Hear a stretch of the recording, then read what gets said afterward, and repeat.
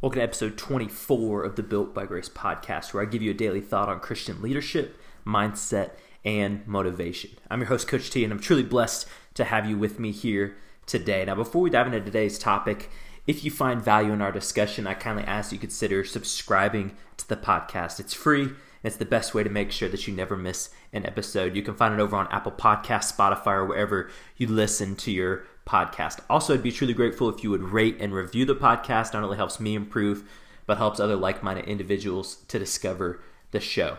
And finally, do consider sharing the Built by Grace podcast with friends, family, or anyone you think could benefit from our discussions on Christian leadership. You'll be playing a vital role in my mission to inspire and empower as many people as possible, all to the glory of God.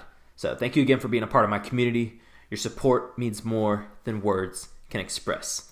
In today's episode, we're going to be talking about self-improvement as a Christian and how a lot of self-improvement is self-focused. Let's get into it.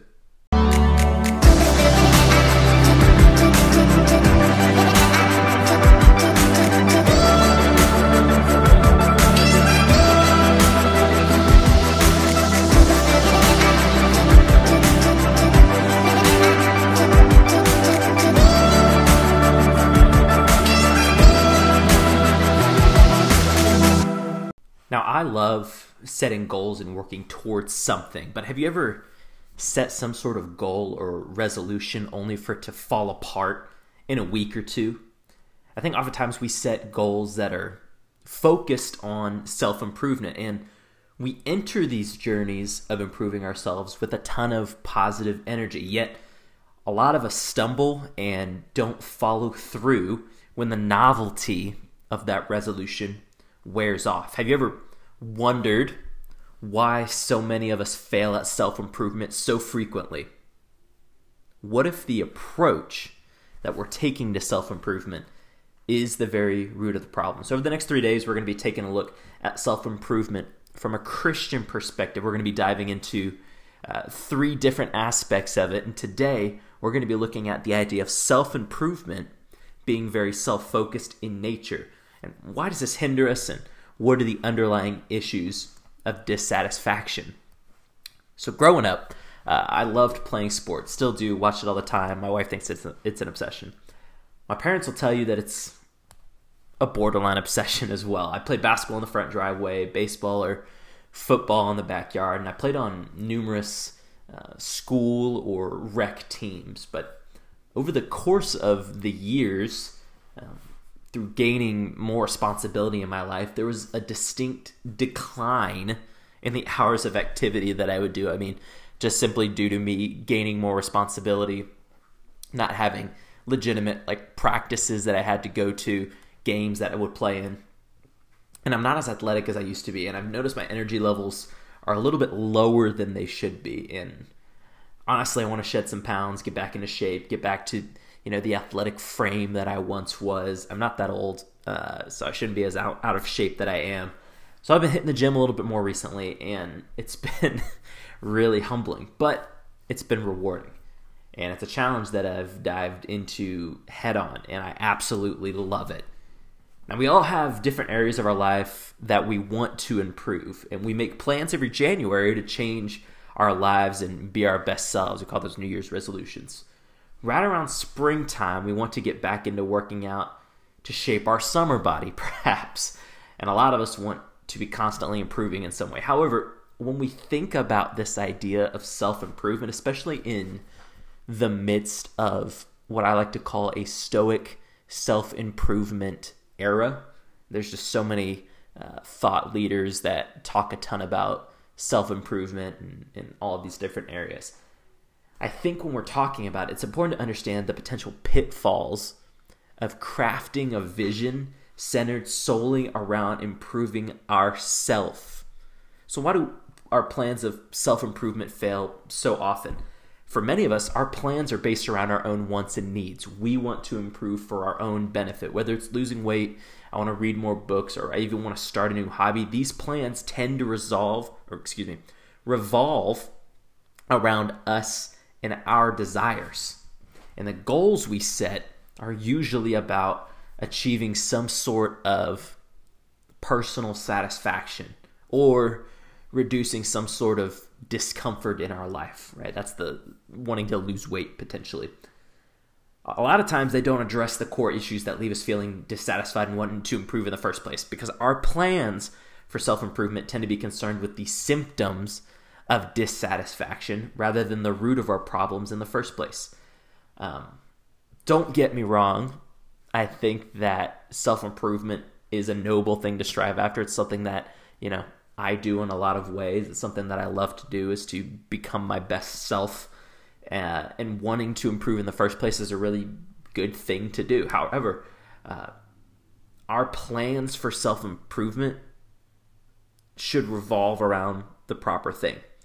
As Christians, it becomes crucial that we shift our focus in the pursuit of self-improvement. And in its truest form, for Christians, self-improvement should lead us to deepen our relationship with Christ. I think they should be less about serving our own needs and more about serving Jesus and the needs of those around us. And it's through this that we start to learn more about, I think, the underlying issues of unsatisfaction within us. I think that's a word. There's a difference between self-improvement and spiritual growth. Self-improvement revolves around personal benefit. It can take the form of, getting in shape, learning more, generating a more positive mindset. However, self-improvement stops when you're satisfied with the outcome. Self-improvement stops when you're satisfied with the outcome. In whatever area of your life that is, right? You lose 20 pounds, awesome, right? Maybe you want to have a more healthy lifestyle now, but your goal was accomplished. And spiritual growth moves beyond that boundary. It moves beyond that boundary of comfort that self-improvement stops at. It's not about how good we feel about ourselves or perhaps the personal milestones that we want to reach. Instead, spiritual growth is about how we can grow in relationship with Jesus and align our lives with what he's taught us. And I think in pursuit of spiritual growth, we have to ask ourselves, how do my actions reflect his love and compassion? How can I be used to show this grace? Philippians 2:3-4, I think, speaks to this a lot. Do nothing out of selfish ambition or vain conceit, but in humility consider others better than yourselves. Each one of you should look not only to your own interests, but also to the interests of others. So for the Christian, this pursuit of self-improvement becomes a journey of spiritual growth. The goals we set in our life to improve are no longer just about our own wants and needs, because we know that our life on earth is not just about us. It doesn't revolve around just us.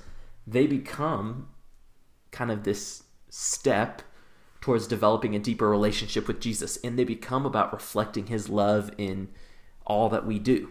And they become less about personal gain, and they become more about how we can serve others by showing his grace. And this shift in perspective is crucial in how we pursue self-improvement. We're going to look at this over the next 3 days, like I said.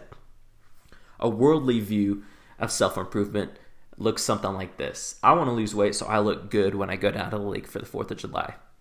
Definitely have said that once or twice. Maybe it's, man, I want to get back into shape like I was in high school, and I want to be an athlete like I used to be so I look good. Both of these frames of mind are full of what's in it for me, and reframing the purpose of doing it from a Christian perspective can look like this. Here's kind of how you can reframe the purpose of losing weight. We see in 1 Corinthians the idea of the body being the temple of the Holy Spirit. And so because my body's a temple of the Holy Spirit, by taking care of my body, I'm honoring God's gift. That could be one way to look at it. Another way to look at it, if I get in shape, I'm healthier. If I'm healthier, I have more energy and I have more stamina so that I can serve the people around me better. I want to get into shape so that I have more energy throughout the day so I can serve other people better. The goal then for me not just becomes about losing weight or improving my physical health, but it's about taking care of my body so that I can serve him and others better. Do you see kind of how that works out? So this shift in perspective changes weight loss from a self-focused goal to a journey where I want to improve in serving and loving others by disciplining myself. And you can do this with so many different things. So I urge you, think about that a little bit. If it's losing weight, there you go. I gave you an example. If it's something else, I urge you, think about the why behind your doing it. And if it's not about serving others and glorifying God at the end of the day, you need to be thinking about why you want to improve yourself.